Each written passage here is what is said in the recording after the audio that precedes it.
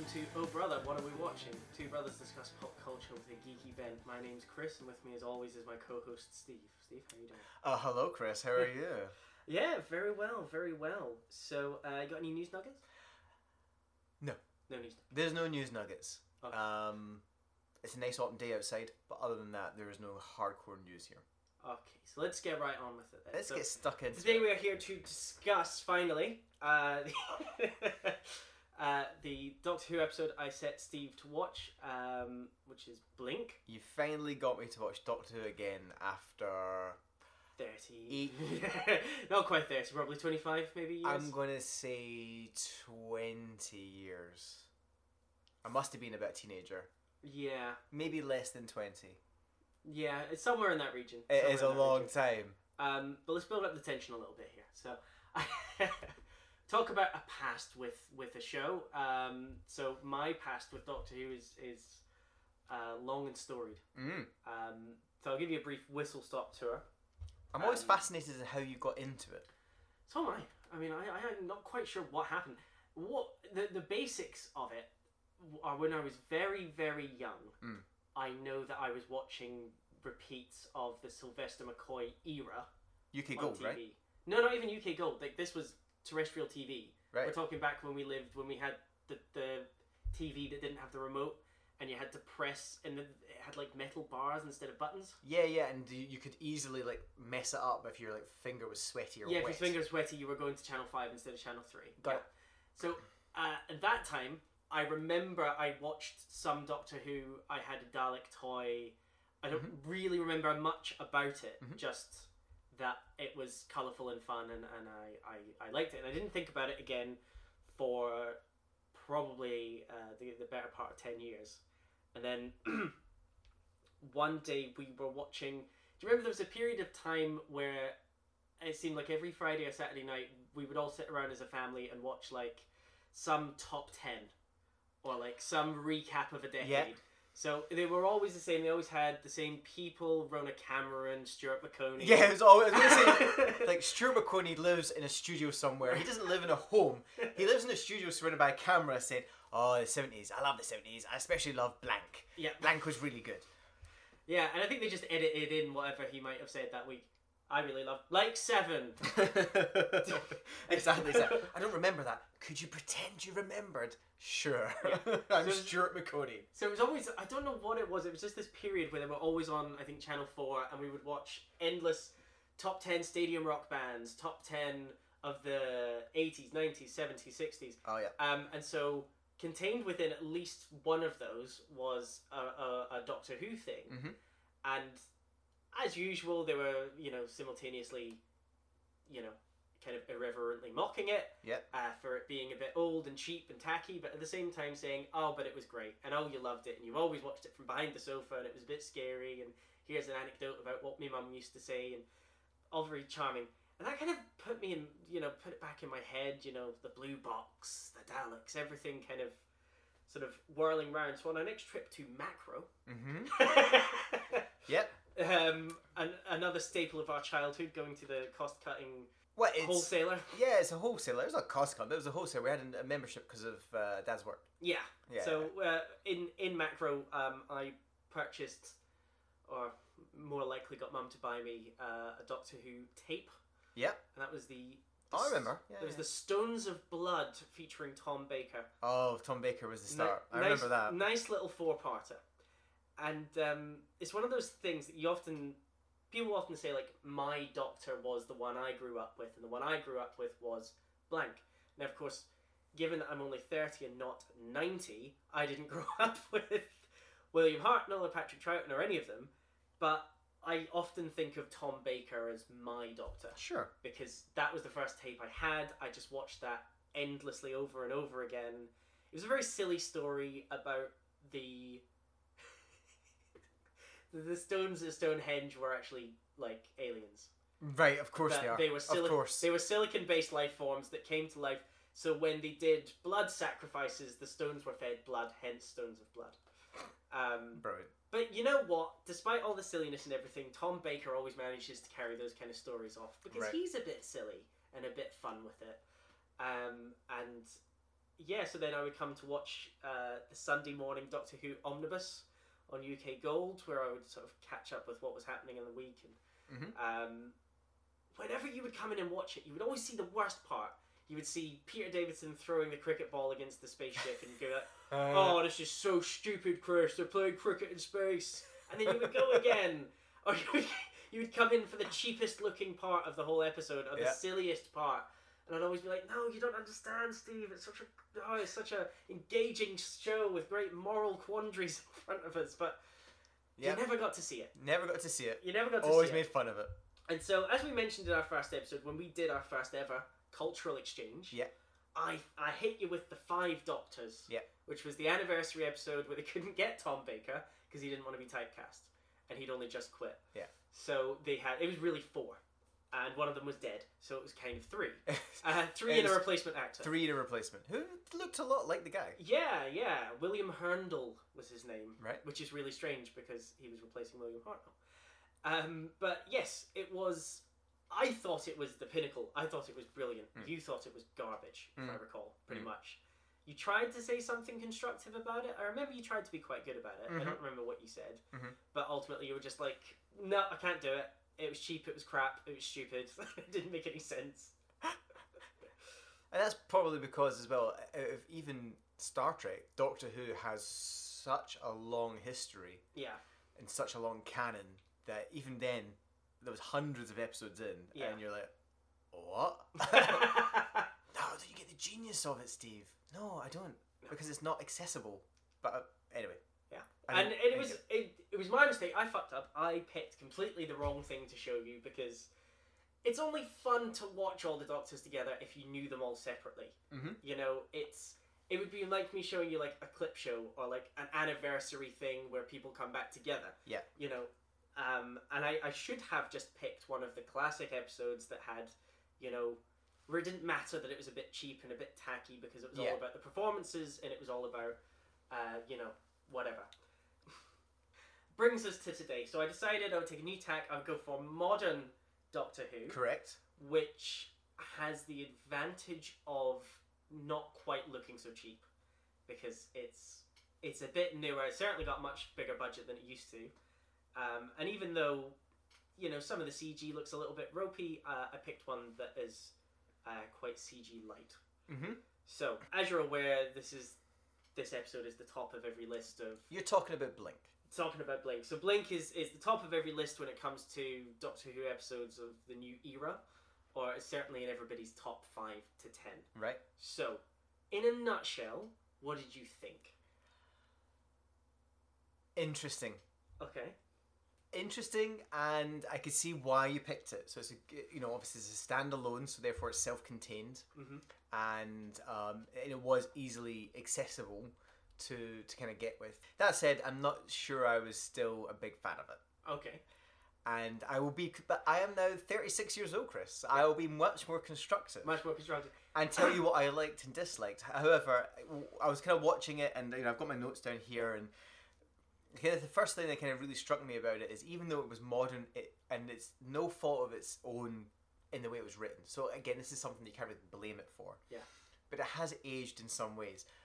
Nonetheless, that it revolves around a friggin' DVD store. Yeah, I mean, I was going to say, and this is the first thing I kind of wanted to bring up. But first of all, before I bring up what I'm going to bring up, I want to put everyone in the room with me, okay? Okay. So you've got to imagine Steve sat there watching this. So this is, I think, the first of these that we've done where we've watched the thing we were going to discuss together. That's right. You basically went, sit down and watch it. Because otherwise Steve wasn't going to watch it.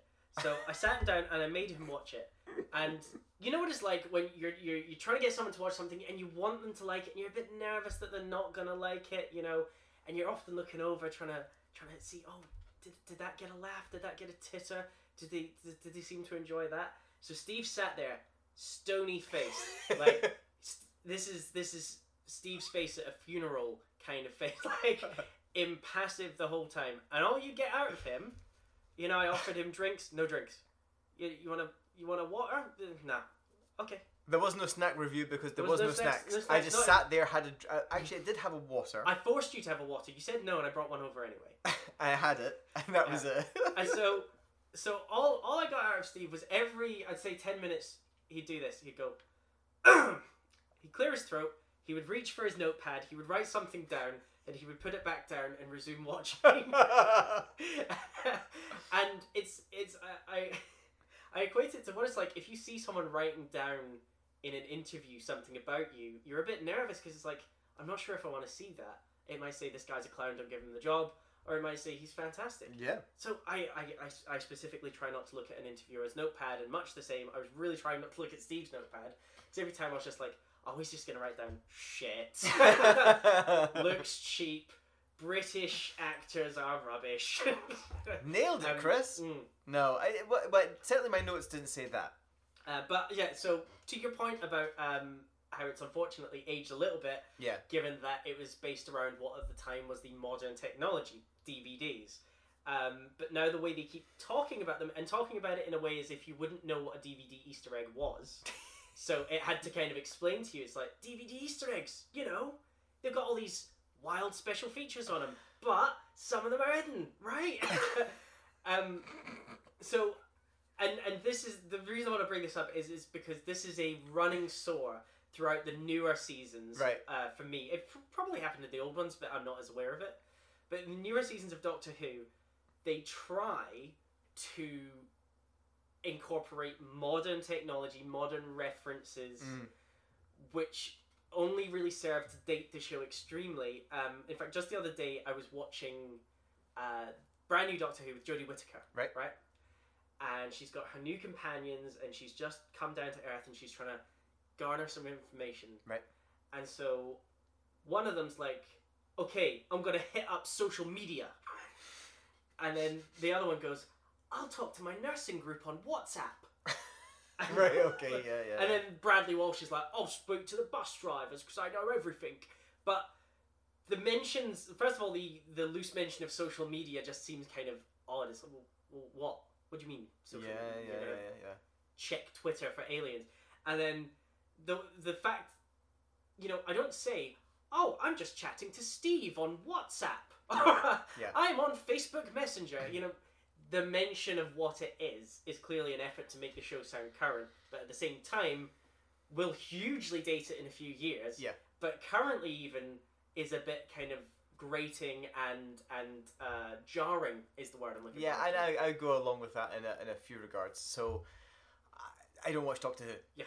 But I always knew that it was considered a kids show, and your fans would be like, well, it's not a kids show. It was on like Saturday at 6 o'clock. It wasn't a kids show. And what struck me when I was watched it was it felt like a kids show trying to be grown up. So it was one of those ones you'd watch on Nickelodeon that had the teenagers in it. Like, oh, you're afraid of the dark. Yeah, something like that. But it wasn't really an adult show. It was kind of a kids show.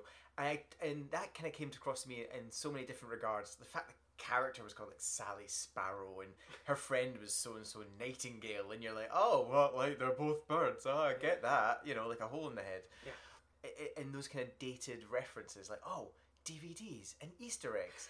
I mean, I've got lots of issues with the Easter eggs in general, but I just love the fact that, like, yeah, this whole time travel paradox revolves around someone's ability to watch 17 DVDs, and it happens in so many science fiction things. It gets dated quickly because they don't put it far enough forward. They don't think far enough forward. I mean, think about it. Star Trek predicted communicators and tricorders and all sorts, but we're in 2018, not 2260 or whatever. Yeah, and actually, tricorders seem quite underpowered considering what a phone can do now. Exactly. You know, Captain Picard and his pads and all that stuff. Yeah. So for that, you almost think like, well, just invent something, you know, and think forward. And exactly like social media, like you would just say, oh, just make up something, you know, grab a look blah. And you were like, oh yeah, that's very modern now in this age we're in, wherever this time is. But of course, it's the age-old problem of. Oh, actually, I suppose in a way this one kind of gets around that. The problem often with modern Doctor Who, much like previous Doctor Who, is whenever he happens to land on Earth, which is about every other episode, which is a bit more plausible now because there's, in the long running canon of the series, about a certain point he learned to fly the TARDIS. So for the first 4 or 5 Doctors, the joke was that he doesn't actually know how to pilot it, so it just kind of takes him places randomly. And in the very early days, it was... You're right, it is a kid's show, and it was a kid's show, and it was a edutainment kind of thing. So it was a historical show. So he would travel. He met Marco Polo, and he met. He was at the gunfight at the OK Corral, so he would see all these famous historical events, and you would be informed about them through the Doctor's things. And of course, he accidentally sinks the Marie Celeste, things like that. Of course. That was really bad. But they kind of went away from that, but then every time he came to Earth, it would happen to be whatever the present day was when it was airing. So in the 70s, it was always the 70s, and now it is like this very moment in time. Yeah. And it's like, well, that sooner or later, that's got to stop happening. Yeah. He very rarely even just turns up in the 70s or the 80s or, something comparable. So let's talk about this then. Let's just bring it back to this actual episode then. So, as I understand it, it's a standalone episode. Yeah. Actually, I think it either won or was nominated for the Hugo Award. Yeah. Which we've discussed before with Babylon 5. So, obviously held in high regard by the science fiction community as well as Doctor Who fans, right? Yeah. And I get why, right? So you've got self-contained, classic kind of sci-fi time travel paradox going on, which I respect, right? You got these little things, these aliens which move if you blink or whatever. Yeah. That's quite cool. And I could see definitely like 6 o'clock kids. I can imagine, your son watching this and hiding behind the couch. Well, yeah, I mean, literally. So he was sat there. He wasn't really watching it. He was sat there while we were watching it, doing something else on the iPad.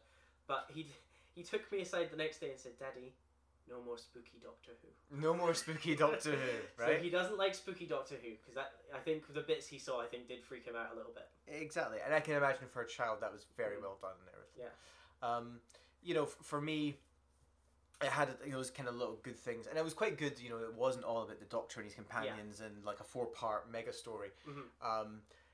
But again, like when you're dealing with time travel paradoxes, they have a way of kind of always flowing, which is there's no start, there's no end.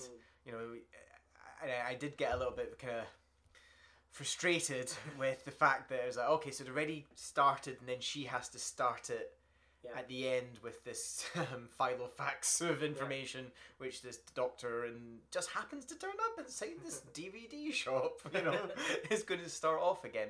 But meanwhile, her friend went back to 1920, whatever, and is dead. Is never coming back. Doctor, you could go back in time and save her. Well, no, I'm not going to do that. So she's dead. She's paid the price for this little escapade.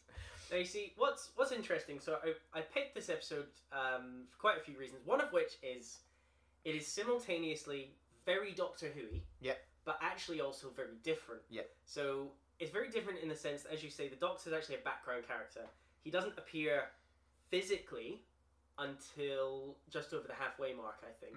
We only see him in this looped video that appears in all these DVD Easter eggs. Yeah, so until that point, we don't really see much of him, and then even then, it's only very brief, and then the plot goes back to our leading lady, Sally. Now, I thought she did a fine job. I thought she was all right.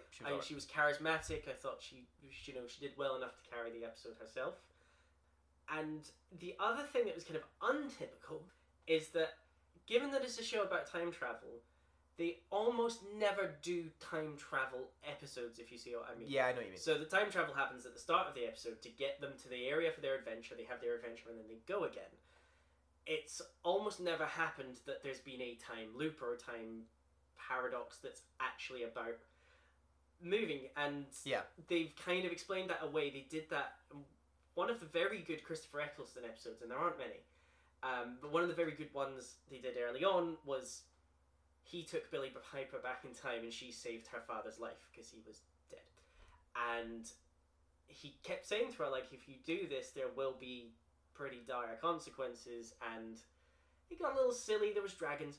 But the point that was trying to be made was the timeline will try and fix itself. Like, he needs to die because that is what has happened in time. I can change little things, but I can't change big things. And then there was another episode actually a bit later in Tennant's reign where he, in fact right at the end of it, he saves a woman's life who he knows is going to historically have died at this event. And he says, why can't I intervene? Why shouldn't I be able to? I'm going to do it. Yeah. He saves her life, and then she immediately goes and shoots herself in the head. Right. because the point being, you can't alter what's going to happen. Right. It will happen. Yeah. So, in that respect, we're kind of primed at the canon. It just means we cannot solve every problem by him jumping in the TARDIS and going back 5 minutes before something happens. Yeah. Which you kind of need in a show that's all about a time traveler, because otherwise there would never be any suspense or drama or anything.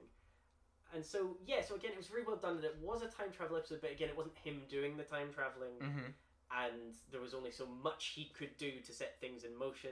I think there's probably a lot of Doctor Who fans who would be like, that's not the best episode.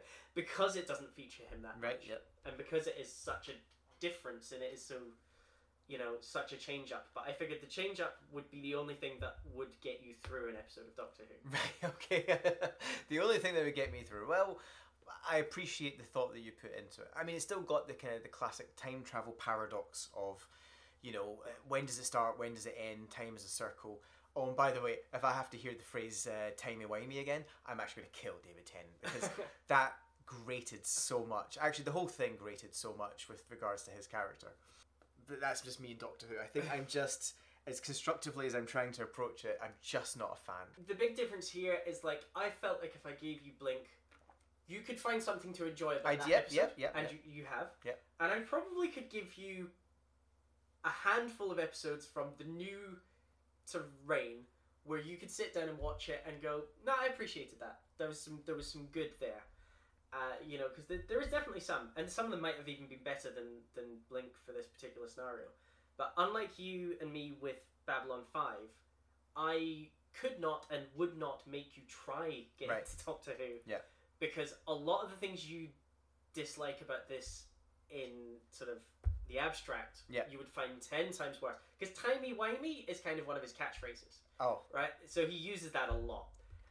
But what it came across at in the episode was like, I can't really explain it because it's wibbly-wobbly, timey-wimey. Yeah. And I first of all thought, that's a horrendous phrase, I really don't like it. But also, it was just like, it's classic. Is it Stephen Moffat who wrote this? Yes. Right. So what I do know about Stephen Moffat from both Doctor Who and from other things is that fans generally start to fall in love with him because he does things like this, which is, I've set this up, but I'm not really going to explain it. Yeah. And it's called Damon Lindelof curse, right? Yeah. It's exactly the same. The lost guy. It's exactly the same as Lindelof. He will set things up, bring a mystery, a bit like J.J. Abrams, and then not really explain it.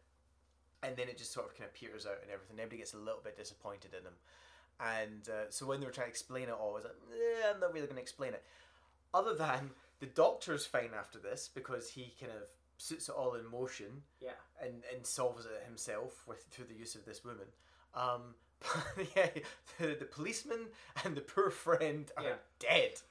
You see, that's one of the things I quite like about the episode, because actually... It's very rare that there's many consequences to what happens in Doctor Who. Right. I think that's one of the reasons people prefer that episode, because quite often the Daleks can invade an entire world and a named character will never be touched. I understand that. However, when we talk about consequences to actions, the actions are never made by those people. No. Those events happen to them, and they pay the price for the girl investigating or the doctor or whatever. So that's why it kind of felt a little bit shallow with me, because I was like, so this Sparrow girl is investigating, but her friend dies in this. Can we talk about Detective Shipton? Or his name is? Yeah. What an interesting accent he had. Okay. I just wonder whether one actor came in and he was like, yeah, I'll read these lines, and he did the lines. He said, all right, so actually we've already cast the other actor, and he's got a very interesting Afro-Caribbean accent, which you're going to have to mimic now. Yeah. And he's like, okay. It did feel... I mean, it might be his actual accent. I don't know the actor. But it was quite strong. It was either the older actor or the younger actor had the accent, and the other one was like, you're going to have to go with You've got to match it. So I just wrote down here, Detective Inspector Shipton, interesting accent. Yes, it was. I think I will avoid offending anyone by trying to impersonate his particular Let's accent. not do that. But yeah, very strong Afro-Caribbean, as you say, sort of lilt. But that's the thing, is this is, I don't even know if it was London. I can't remember where it was set in. Yeah, it's always London. There we go, right? It's always London. But here, of course, he's got a very strong accent and immediately tries to put the moves on someone over a case. And I was like, I'm not entirely sure if I'm... It's pretty unprofessional.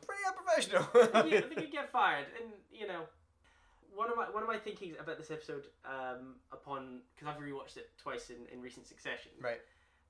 And, you know, it's not perfect. There are flaws to it. I do really enjoy it. I think where it would be better is if instead of just, you know, having, like, she's got her friend Miss Nightingale at the start. Right. We get to know her. We get a bit of background. They're best friends forever. All of a sudden, she disappears and she never sees her again. Then she meets the guy. He puts the moves on her. She's like a little bit charmed by him. Maybe I'll go for a drink. Then he gets zapped to the past, and then she sits with him as he dies. That probably would have had more emotional impact had we not just met him. Right. And I get that we're doing what she's done. She's just met him. Yeah. Now she's seeing him die. That's a bit weird for her. But I think it would have been so much better if we'd had the whole episode building up this Shipton guy, building up a little bit of chemistry between them and a bit of romance, and then it's a bit tragic that he gets zapped back and she has to watch him die. It's a lot to fit into 40 minutes, though, isn't it? Well, that's it. Because she can't have a relationship with this guy and have an emotional pull, as well as apparently the brother of her friend, who she kind of... I don't know if they're a couple or they just work together by the end, but... Well, that's the mystery. That's up to the audience. But I got to say, like, it's so funny. Like, he's sitting there in the hospital and like, oh, by the way, today's the day I'm going to die. Yeah. And I'm going to die pretty much as soon as this rain ends. I'm like, oh, how would you know? How would you know? How would you know how you felt? How would you know it was when the rain ends? I mean, the fucking weather here is unpredictable at the best of times. She's like, at 11:46, I'm going to die, which just happens to be today when you need to investigate this. And I was just like, and then of course, when he's dead, because it's, you know, it's the hospital ward is empty at that point, and she's kind of just standing, and then she starts to walk out triumphantly towards it with purpose to the next thing. It's like, that ward is completely empty. I call bullshit. I call bullshit. Because I know an NHS hospital, and there'd be like 4 other people there. There'd be one pissing in the corner. Yeah. There'd be nurses running up and down. Like, forget it. That guy's not dying on his own. He's not got his own bed. He's not got his own NHS. Come on. I mean, it could be a private hospital. I don't know. But, yeah, so, I mean, I think if either character, so either Mr. Shipton or her other friend, if they had been more of a focal point, right, and it had just been the one person that kind of got zapped back, it would have a bit more, emotional pull, I think.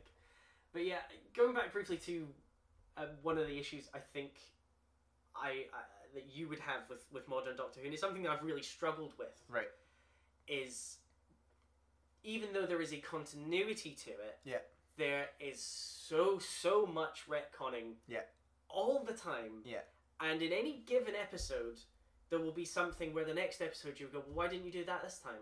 Yes. So I love it, but it drives me completely bonkers. Yeah. One such example is this whole thing recently. So obviously Jodie Whittaker is now in the TARDIS. Yep. She's the first female Doctor. Yep.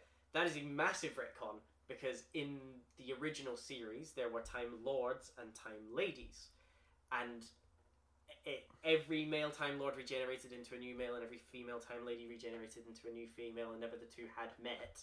And it was fairly well established that they were gendered.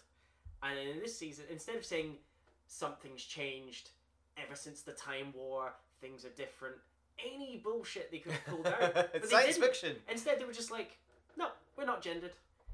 You know, so they tested the water, they turned the Master into a woman, and that, you know, people didn't have a riot, and they were like, okay, so we can get away with this now, so now the Doctor will be a woman.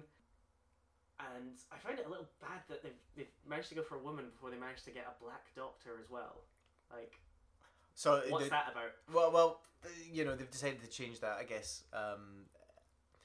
It's interesting. It's very 2018, isn't it? It's very, well, let's do this. And of course, there's a lot of people who are very happy with that. And I don't personally have a dog in the fight. You know, it's fine for me.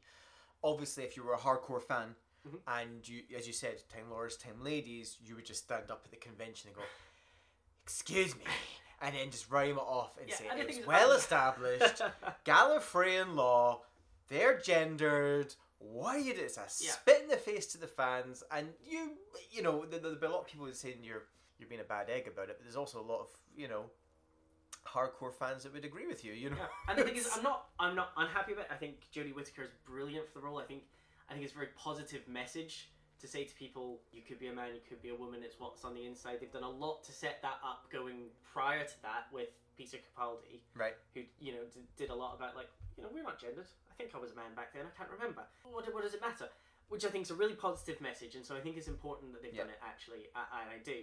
I just, from a canon point of view, it just niggles at me right.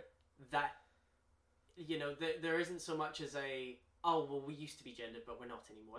That's all I needed to hear. Right. Just something like that would have made it feel less like, because there are so many things where from episode to episode the rules change, the laws change. It's like I say, they've basically established that the Doctor can't save people's lives.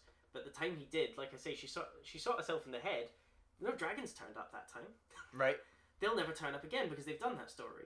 And that's the problem. Once they've done a story, they don't want to revisit it. Yeah. So, but what that means is that things never have any kind of lasting effect in the canon. Things very rarely make sense between episodes. And the biggest thing is the sonic screwdriver. Right. So, introduced in Patrick Troughton's era in the late 60s, early 70s. Late 60s. It was a literal screwdriver. Yeah. But, look, it does it through sound. How cool is that? Right. Just a little thing. And then he managed to use it to do a little bit of repair stuff and nobody really minded. But now, way ahead in the future, it's like the Deus Ex Machina. Is whatever we needed to be this episode, it is. So there was one time where an episode ended, or there was maybe an act break, with a whole troop of Cybermen walking right towards Matt Smith's Doctor. And we were all going like, oh, he's fucked.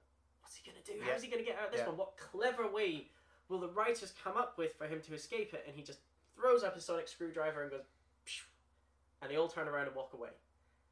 And I was like, okay, so that means I can never feel threatened by the Cybermen again, because I know if it ever gets too hairy, you'll just use your magic screwdriver and make them go away. Yeah. And of course he never does that again. Of course. And in fact, Peter Capaldi regenerated because he got shot by a Cyberman, when all he had to do was take out his little sonic screwdriver. There we go. Drives me fucking bonkers. But it's, so it's, I love the show, but I can see, as an older person, I see more the flaws in it, and I see how much, like you say, it is a kid's show. It's, what it really is, I think, is like a sort of a pre-teens to teenagers kind of show. Sure. It's got lasting appeal to those of us that grew up with it, and so it does have appeal for adults, and there's some things in there for adults. But I think, sometimes you just have to take your brain out a bit and say, I'm just going to enjoy the romp. Which is a shame, because it's science fiction, and therefore it should be a bit more cerebral. Yeah, and that's what's kind of funny about it, because some of the episodes are incredibly cerebral and, about very, very deep things. And then there's an episode, there was one called Dinosaurs on a Spaceship. Right. Guess what that was about? I could guess. It had Mitchell and Webb in it as sort of robots. Right. Who were just... And that's... like an old married couple. And that sounds completely Doctor Who to me, which is very British, very much, kind of comedy and drama straddling the same line, tongue-in-cheek, that kind of thing. I could see that. The second you said Mitchell and Webb as robots, I was like, yeah, that's Doctor Who. Yep, that's it. That's it. And specifically, that's very Moffat. So Moffat, as you say, is known... The biggest problem with him is that he is a massive fan of Doctor Who from years back. So the plus side of that is he loves to bring stuff in, little nods to the old show. He, for a while, Peter Capaldi's Doctor was lecturing at university, and he had a picture on his desk that was the Doctor's very first companion, Susan, who was his granddaughter.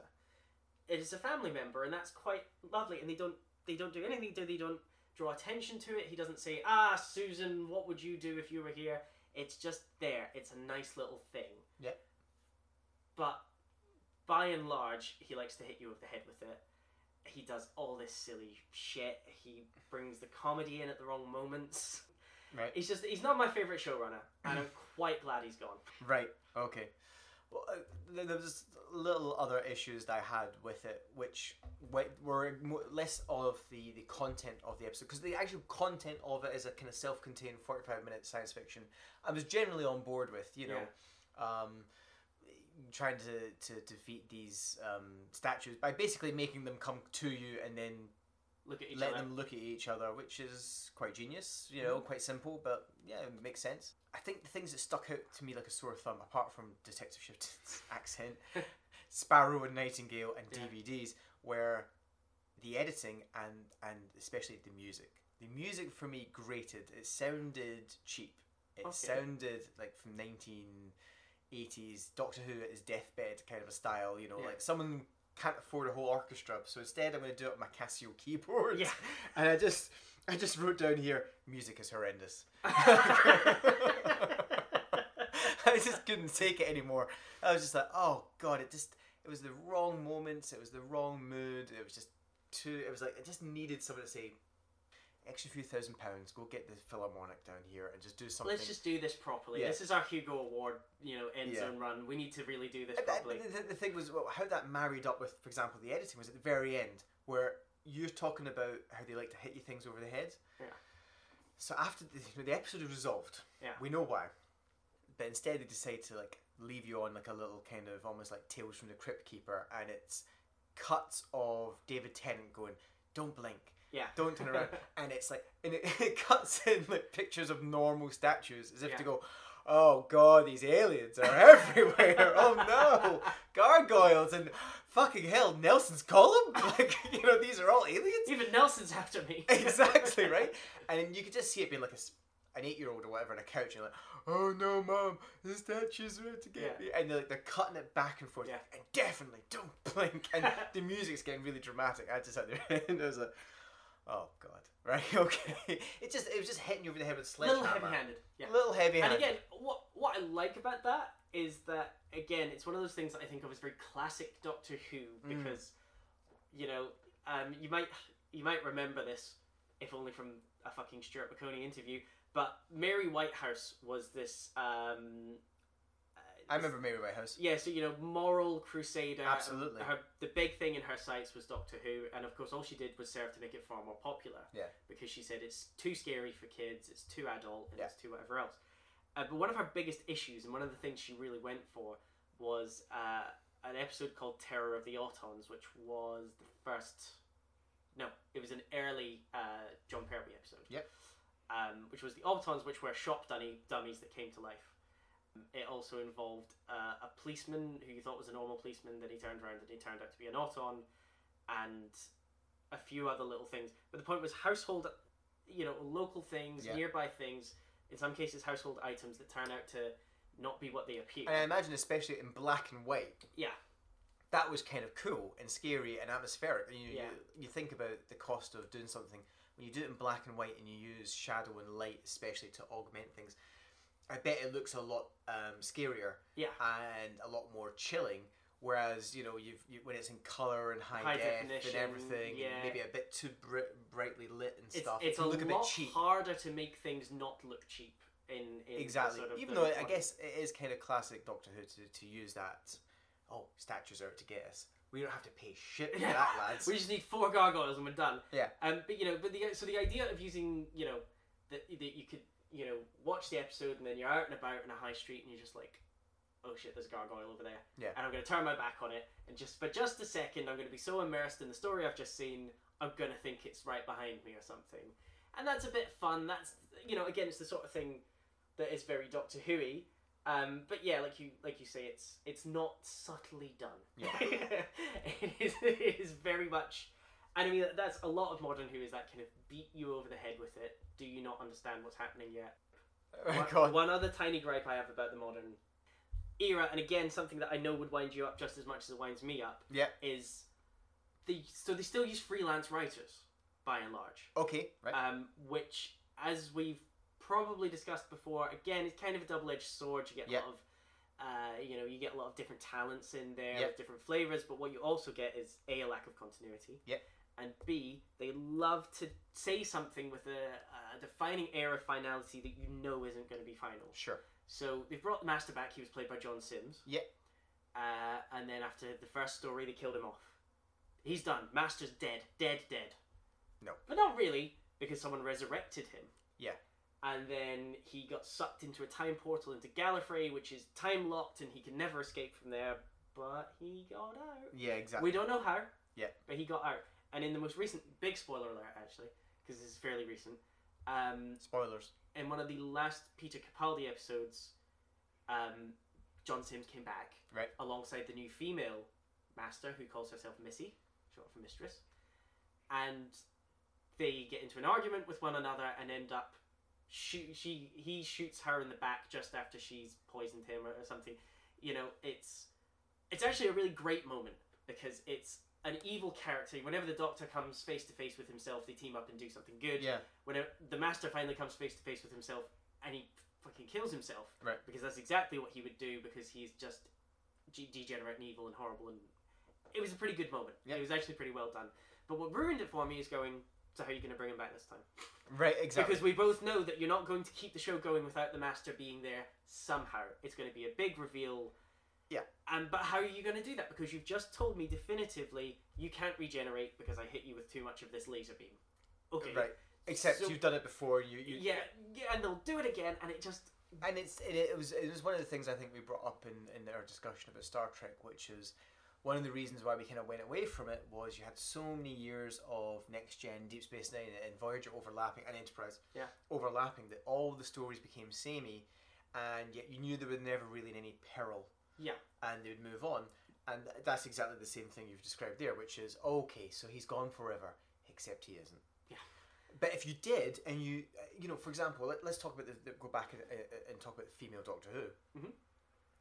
Maybe something more bold would have been to kill the Doctor, because he's only got so many. He's supposed to have 13 lives. Yeah, so they got around that. They didn't so much retcon that. They said he got a new set of regenerations from the Time Lords.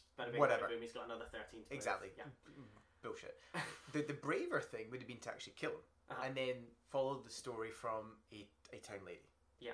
Or mistress or whatever, and then have that as like a female line of True Lords, and then you've got like little spin-offs and everything. And you know what? You could even say they could have a passing the torch kind of moment where he passes over the name. You need to be the Doctor now. You need to be who I was and do what I exactly. did. The Doctor and means so much more. And then it's still Doctor Who, and it's still the same show, but it's a different person. It's a different person, and again, sometimes I wish they had the bravery to try stuff like that. You know, because when Capaldi's about to regenerate, so the whole story, and again, this is another... You're really going off base, but tell me. It's another continuity thing. Sometimes you regenerate instantly. Sometimes you've got about an episode to say your goodbyes. So he got an episode to say, you know, goodbye to a few old companions and have a final adventure with the First Doctor, played by the third now actor who's played him. It was a good fun episode, everything else. But underlying it was a fairly serious thing of him saying, like, but I feel like I'm done. I feel like, you know, I'm tired. You don't know what it's like to be immortal, and you don't know what it's like to keep outliving everybody that you come to know. And this life is just incredibly tiring for me, and it's incredibly draining, and I kind of just want it to be over. And so you've got the juxtaposition of a very silly Christmas episode. Right, where he's running around with some guy pretending to be William Hartnell, and then he's like, but please let me die. And then people, you know, and people... This week in a very special Doctor Who. Exactly. And again, Capaldi's got chops. You know, he's a great actor. So he's really carrying this off.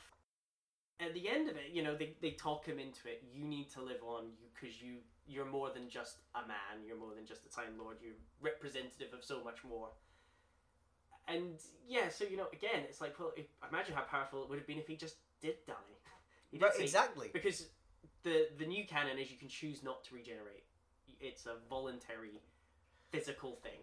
So he was kind of choosing not to, then at the last minute decided he would.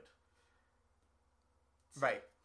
So again, that's obviously an issue for you as a fan, but it kind of, for me, I think a braver decision would have been to kill him as a character and maybe have this woman inherit the Doctor persona and maintain that.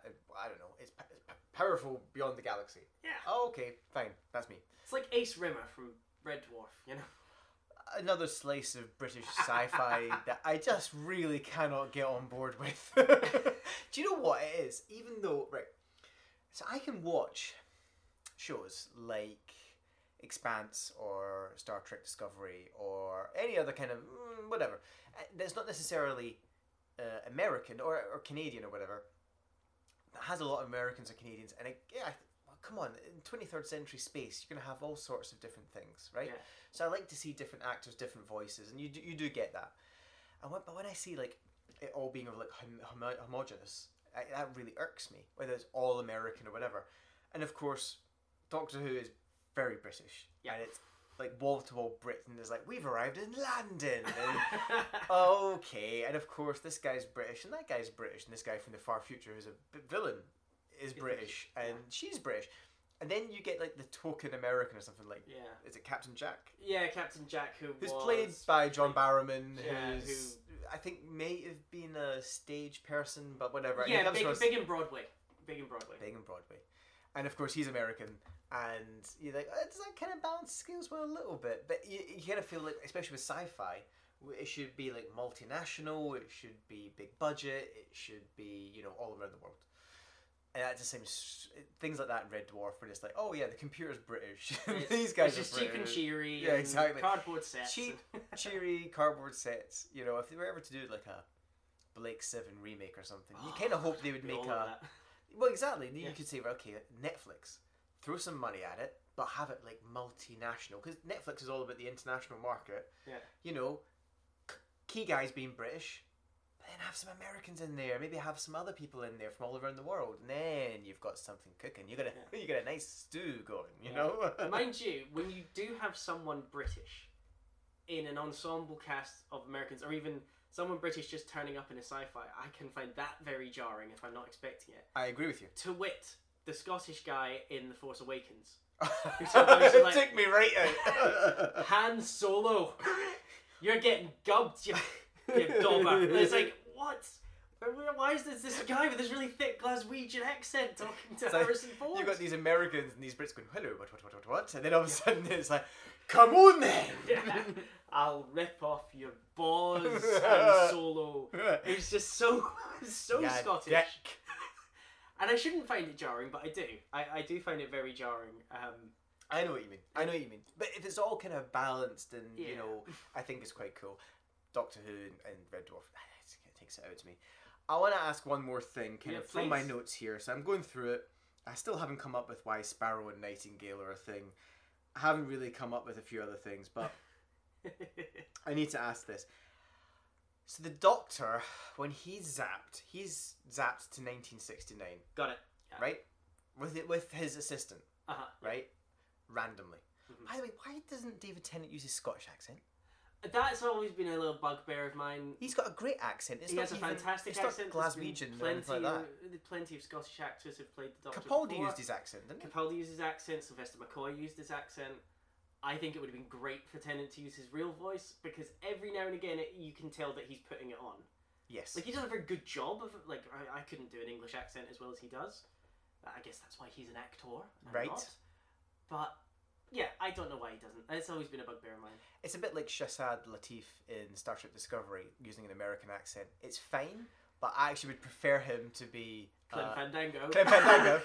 I actually would prefer to be Clint Fandango, actually, just with the voice. Anyway, he's a very good actor, but just because again you've got Jason Isaacs being American, and I was my hope was Shazad Latif would use his British accent. Yeah. And he doesn't. But anyway, that's neither here nor there. How does the Doctor get 17 DVD Easter eggs into 17 DVDs from 1969? How's that explained? Through Mr. Shipton. How's that possible? So, the Doctor gets zapped back, him and Martha. Yeah. Get zapped back in time. Right, with their file. Now, they've already got the file. Right. Because they actually met Sally already in the future, in the past. And so, they've got their file.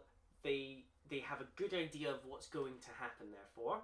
So, they set about setting things up. There's got to be some writing on the wall, and I need to put a video into the following 17 DVDs. So when Mr. Shipton gets zapped back, he mentions in his deathbed speech... I might have switched off at this point. Yeah, so you did. So in his deathbed speech, he says, I decided not to be a copper when I went back in time. I went into... He says something like marketing, then media marketing, and then he goes, then DVDs. Right. And so I completely didn't pick up on it. And then he says, have you noticed the link yet on all the DVDs? And then when she storms off with her preparation, she gets the list out and she's like, these are the only ones I own. that's the link. It's all 17 is meant for me. So again, the Doctor had that list. He had the list of the DVDs and Time exactly what to say. Man. So, I mean, your wife would hate this episode My wife beyond measure. Yeah.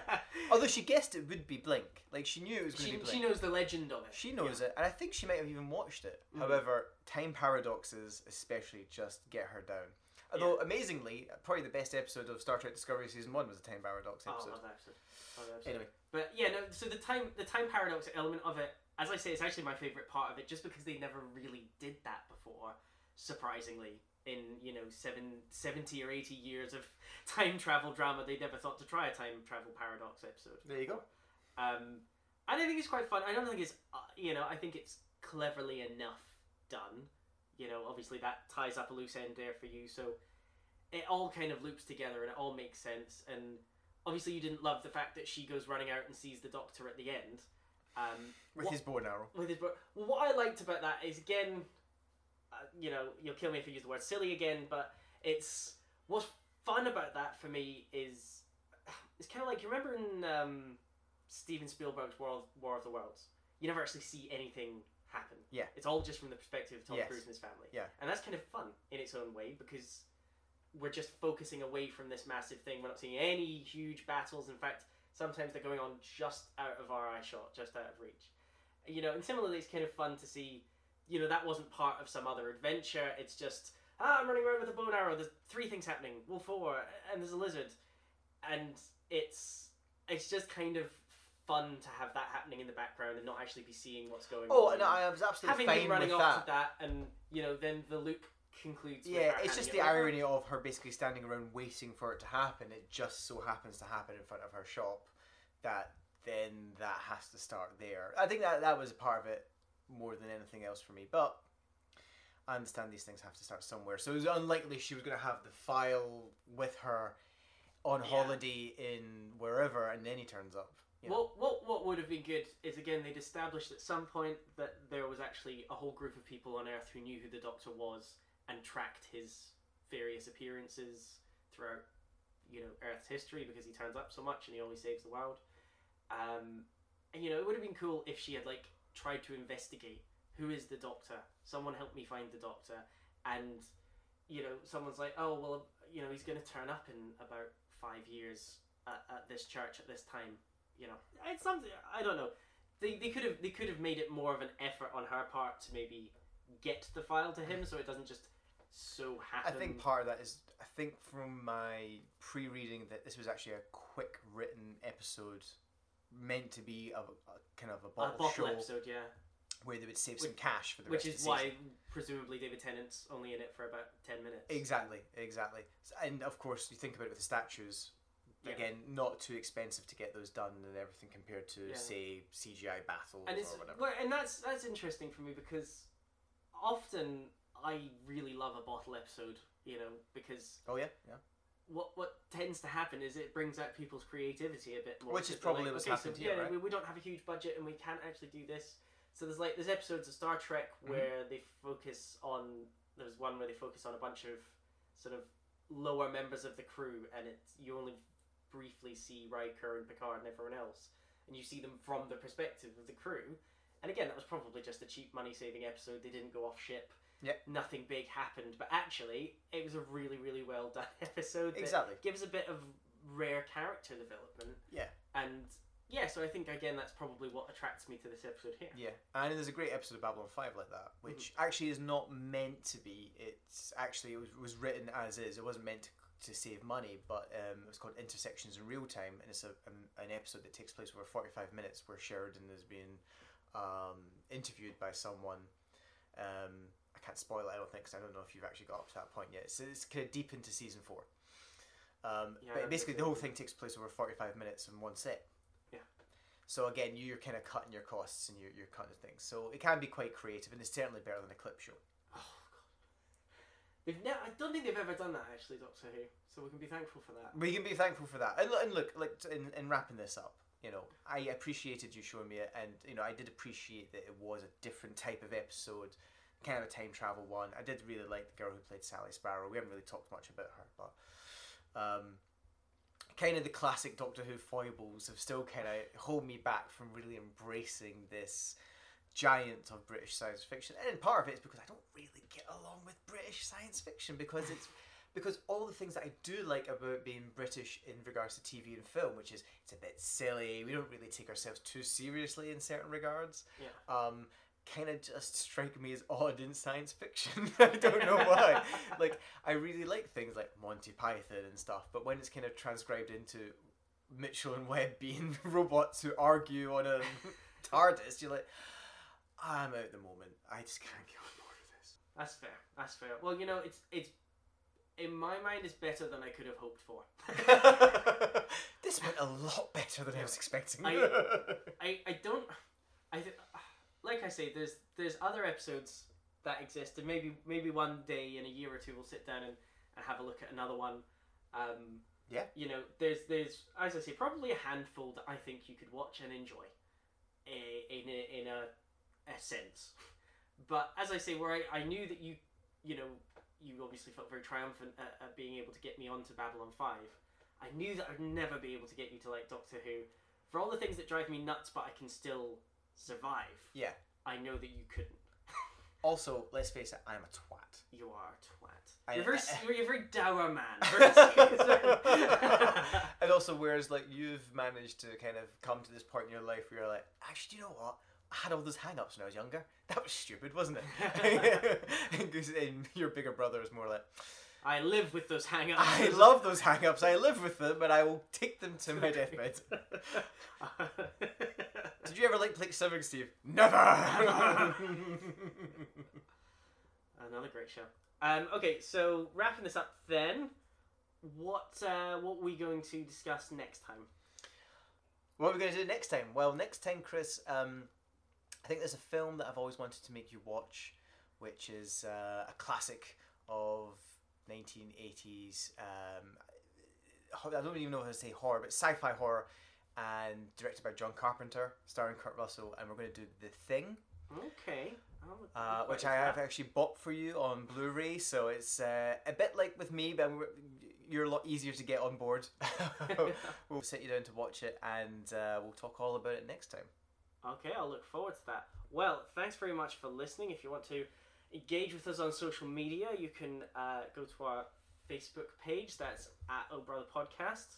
You can go onto our Twitter at Oh Brother Pod, and please go onto your app of choice and like if you're not subscribed. iTunes, Stitcher, TuneIn. TuneIn. All those shit ones. Yeah, you can say Alexa, play the next Oh Brother. What are we watching? Does that even work? I don't think it works. She struggles, but it's just because of the name. We are on the directory. Oh, cool. But I think she searches OH. That would do it. That is a problem. We might have shot ourselves in the foot by calling it Oh Brother. Well, unfortunately, we had to come up with a unique one.